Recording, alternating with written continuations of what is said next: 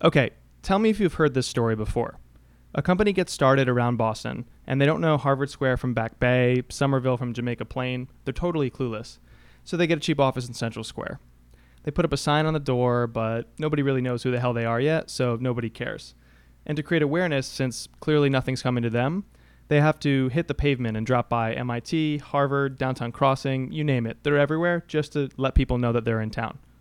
That's a startup, right? It's a pretty familiar story in Boston, especially Boston technology. Well, what's absolutely fascinating about this is that this is the story of a venture capitalist here in Boston, and actually one guy you've probably even heard of.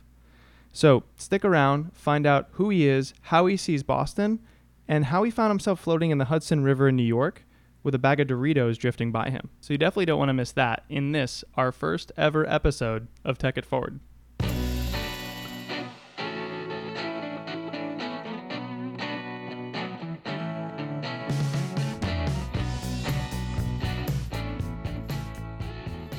Hey, I'm Jay Acunzo, and you're listening to the very first episode of Tech It Forward. We're the official podcast for TUG, Technology Underwriting the Greater Good. This show is going to tell some of the more amazing stories happening in the Boston tech scene and the social entrepreneurship worlds. And we've got a ton of great guests lined up. Founders, investors, creative directors, executives.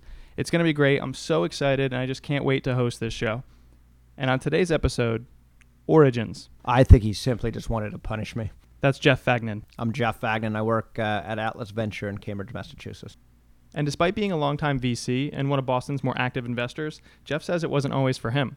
It took the coaxing of another investor to join him and learn from him, or punish him as he joked there. So what was Jeff's chosen career path at the time? If you can believe it, he wanted to be a marine biologist. Yeah, so I grew up on the coast in Oregon and spent most of my summers chasing salmon, whales, and a variety of other aquatic life. Actually went to school at University of Alaska, was convinced I wanted to be a marine biologist. Went up there, spent one summer on the Exxon Valdez oil spill, spent another summer working on a crab boat, just like a most dangerous catch, and ended up graduating in economics and mathematics after that summer. So how do you get into VC? It is not a straight line by any sense of imagination. He says that it all started with forest products in trading hardwoods coming from Asia and softwoods coming from the Pacific Northwest. And he thought, there's got to be a better way to go about this. I started playing around with a medium known as the internet. Wow, was it nascent. And just people starting to use it for email and other things. And we started out with a newsletter. And it really dawned on me that this was going to be, a wave of communication and connectivity. That was in 1993. From there, Jeff moved on to Nortel, a Canadian company that had its sights on disrupting players like Cisco. He went on to business school, worked with Booz Allen, and eventually was approached by a general partner. And I had no interest in venture capital. I wanted to work in startups, and I kept telling this general partner, no, put me in a company. And he kept saying, why don't you come see if you want to be an associate here? Put me in a company. Put me in a company.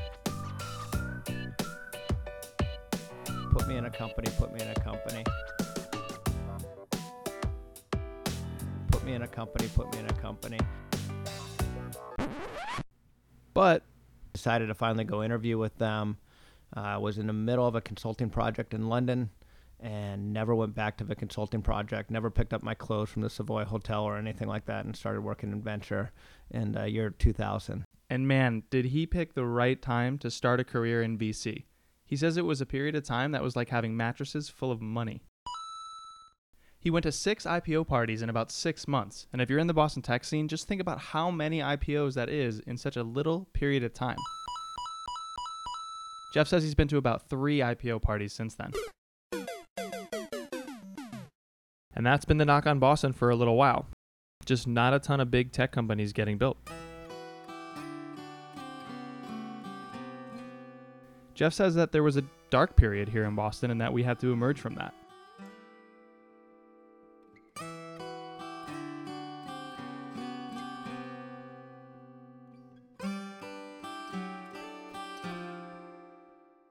So Jeff, what is the Boston startup scene like today? It's misunderstood. It's misunderstood from a perspective of, Boston's been back on its heels for a while. We went through kind of a perfect storm, post the networking, telecommunication, bust in 2000. And at that point, a lot of Boston really stopped investing in early stage innovation. Innovation never stopped because innovation is just a constant. It's like a stream. It's like walking or talking or oxygen. What happened was that you didn't have people aggressively look at investing and really kind of pushing the younger entrepreneur or the next generation of innovation. And a lot of that was all around the web and web services. And so much of that actually took place in California at a time when there were younger GPs and just more energy and enthusiasm for those types of plays. But what about the people that are actually in the tech community here in Boston? I think people are watching it cautiously because what they haven't seen happen is they haven't seen big tech companies that stand alone here in town. And through that, what you get is like mafias. And what I mean by mafias is the next generation of people that are going to come out of like a Facebook, like a PayPal, and start the next generation of companies. We need that here in Boston. And so I think there's a little bit of anticipated breath waiting for that to happen. And I think that's fair. So you mentioned that Boston had been going through a little bit of a dark age in terms of tech startups and investing in early stage technology. What were some of the factors in 07, 08 that started to bring the city out of that dark age?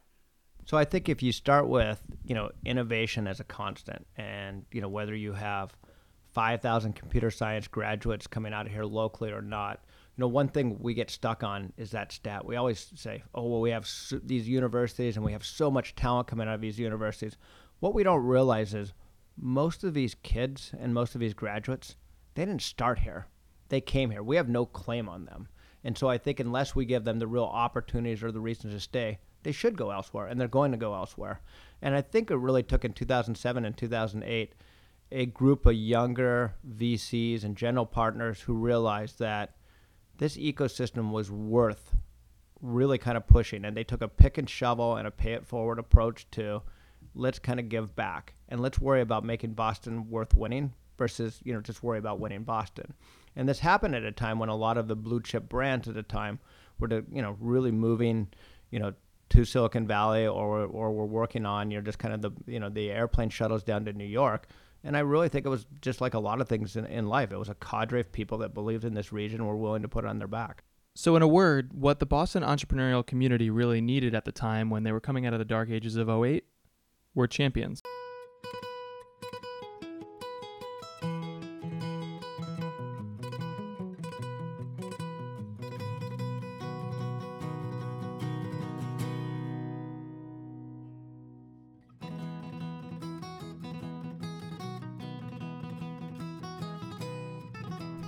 Up next, we're going to have a little fun with Jeff. We put him on the spot with a word association game to describe some of the origins of the companies he's been involved with, so you definitely don't want to miss that.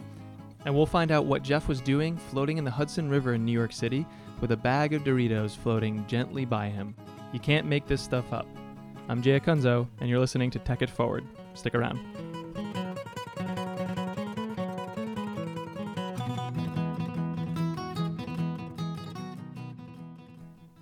All right, I need a quick favor. As I mentioned, the show's theme today is origins, and since this show represents part of our origin story, I need your help to make sure that we can look back on this moment as the start of something truly awesome for the Boston tech community. So I want to hear from you about how we're doing or what we should do. You can tweet about the show using the hashtag TechItForward, and forward is abbreviated FWD. So that's the hashtag TechItForward. You can contact me directly on Twitter too. I'm at JayZo, that's JAY_ZO. And finally, if you have an idea for who should be a guest or what we should cover on the show, would love to hear from you. You can email me directly, jay@nextviewventures.com. Okay, now here's more with Jeff Fagnan. So Jeff, you've been involved with a long list of origins for various organizations, whether as a founder, an investor, an advisor, and I'm guessing that no two origins are probably identical. True. And since you've been involved in so many, I thought what we would do is play a little bit of a game. So what I'm going to do is I'll name one of the organizations you've been involved with from the ground floor, and you tell me and our listeners a word or a phrase that pops to mind that best describes not the company, but the origin story and how it got off the ground. Does that make sense? Sure. Okay, so I might say something like X company, and you'd say that was a wild ride. All right, Jeff Fagnan, are you ready? I'm ready. All right, so let's start with Seed Capital Partners. Fun.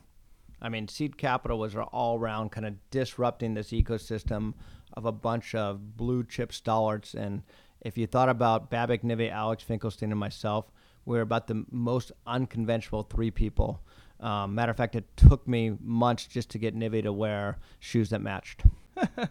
That's awesome. Okay, well, Babak Nivy, of course, better known to a lot of people as the founder of AngelList. So why don't we go there next? AngelList.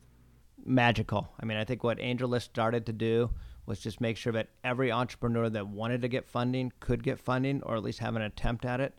And I mean, today, 150,000 company profiles, 30,000 accredited investors, 2,500 financings have happened on the platform. They're matching 5,000 developer, engineers, product people, every single week. It's just a magical marketplace, and we have, very, very big aspirations for that one. Okay, here's one that some people might not know, so maybe it takes some explaining on your part, but Coffee for Kids. Coffee for Kids. First, the phrase that comes to mind when you hear that origin story. Serendipitous. I mean, Coffee for Kids started from the perspective of, I grew up in the Pacific Northwest. I need coffee. If you could take every vice away, I would need coffee and red wine still. And when I went to University of Rochester, the coffee sucked. I mean, it was so bad.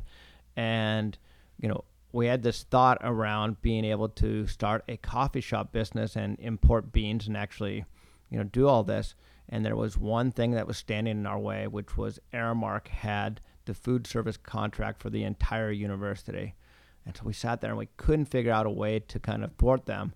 So we actually ran a story in the local paper, which was we were going to start a coffee shop business serving students, and we we're going to take all proceeds and give them to local children's organizations, everything from, kids camps to, cancer research for kids. And we figured then if Aramark wanted to stop us, they'd look like real son of a bitches. So that was really something that we set out to do in that way. And through that, we delivered an amazing coffee experience for the university. Okay, how about Boston-based Bit9? Hard. We started that, incubated in my office in 2004. I think the company will go public in 2015. Just an amazing management team, but just, and a reminder that it takes 10 years to build an overnight success. Okay, this one's probably going to be a listener favorite. So Streetwise Media, which is better known locally as the parent company to Bostino. High energy. I mean, I think that if I think about Chase and the first time he came in here, he had the baseball cap on sideways, and he looked at me and he said, 2 words, media empire. And I was like, what the hell is he talking about? But it took that kind of swagger and just a remarkable amount of energy for these guys to accomplish what they have. And they've been such wonderful partners, I think, for all the entrepreneurs, all the people in this ecosystem, and hats off to them. Pun intended? Totally. Okay, we'll keep that in then. So a couple of years back, you did an Ironman. You told me before the show, check off the list, never doing it again. What the hell was that like? Yeah, wow, that was a grind. It was one of these experiences that, you only need to go through one time. The swim in the Hudson was terrible, just gross.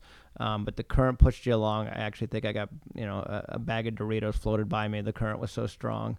Had 2 flat tires on the bike and ended up finished the run. It was about 11 hours and 20 minutes. And I thought about it and I was like, this was not about endurance. This was just all about problem solving and just perseverance. And I walked out, went and rested at the hotel, came back and watched the rest of the athletes finish up into the 18th hour, and had tears kind of streaming down my face just because it is such a big goal for so many people. And was glad to do one, do not need to do another. Yep, that's great. I'm not going to do one ever, just to let you know. Never. You have 2 kids, Zach and Zoe. Yep. If you can think back to raising each of them differently, let's start with Zach. So Zach's the youngest. Okay. Zach and his sister could not be more different. Zoe is focused. She's studious. She kind of, walks a straight line. And Zach is just a hurricane, and anything he touches ends up in a mess. Everything comes easy to Zach, and Zoe works very hard at everything. So it'll be very interesting to watch, those two as they grow up. They're close friends. They're great kids. The most important thing I always say is, I don't care if you're good at something, whether it's school or sports or anything. I just want you to be a kind person, and they're both very kind people. Cool. Fair to say the single or the 2 best and most important origin stories of your life. Oh, without question. Okay, in an episode about origins, I don't think there's a better place we could possibly end. So thanks a lot, Jeff. Agreed. Thanks.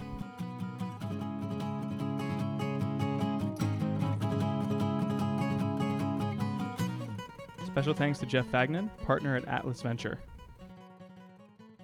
Some of the guitar music you heard today was from Boston's own Kangaralian. They're great. I highly recommend checking them out. You can go to kangaralian.com. It's like kangaroo and alien. Be sure to tweet us with the hashtag TechItForward. That's TechItFWD. TechItForward is the official podcast of Tug, Technology Underwriting the Greater Good. For more, go to tug.org. I also have to thank David Brown, Executive Director of Tug, for asking me to host this show. We've got plenty more planned for you each month, telling the stories of tech and social entrepreneurs all around Boston. I'm Jay Acunzo of Next Ventures. Thanks for listening.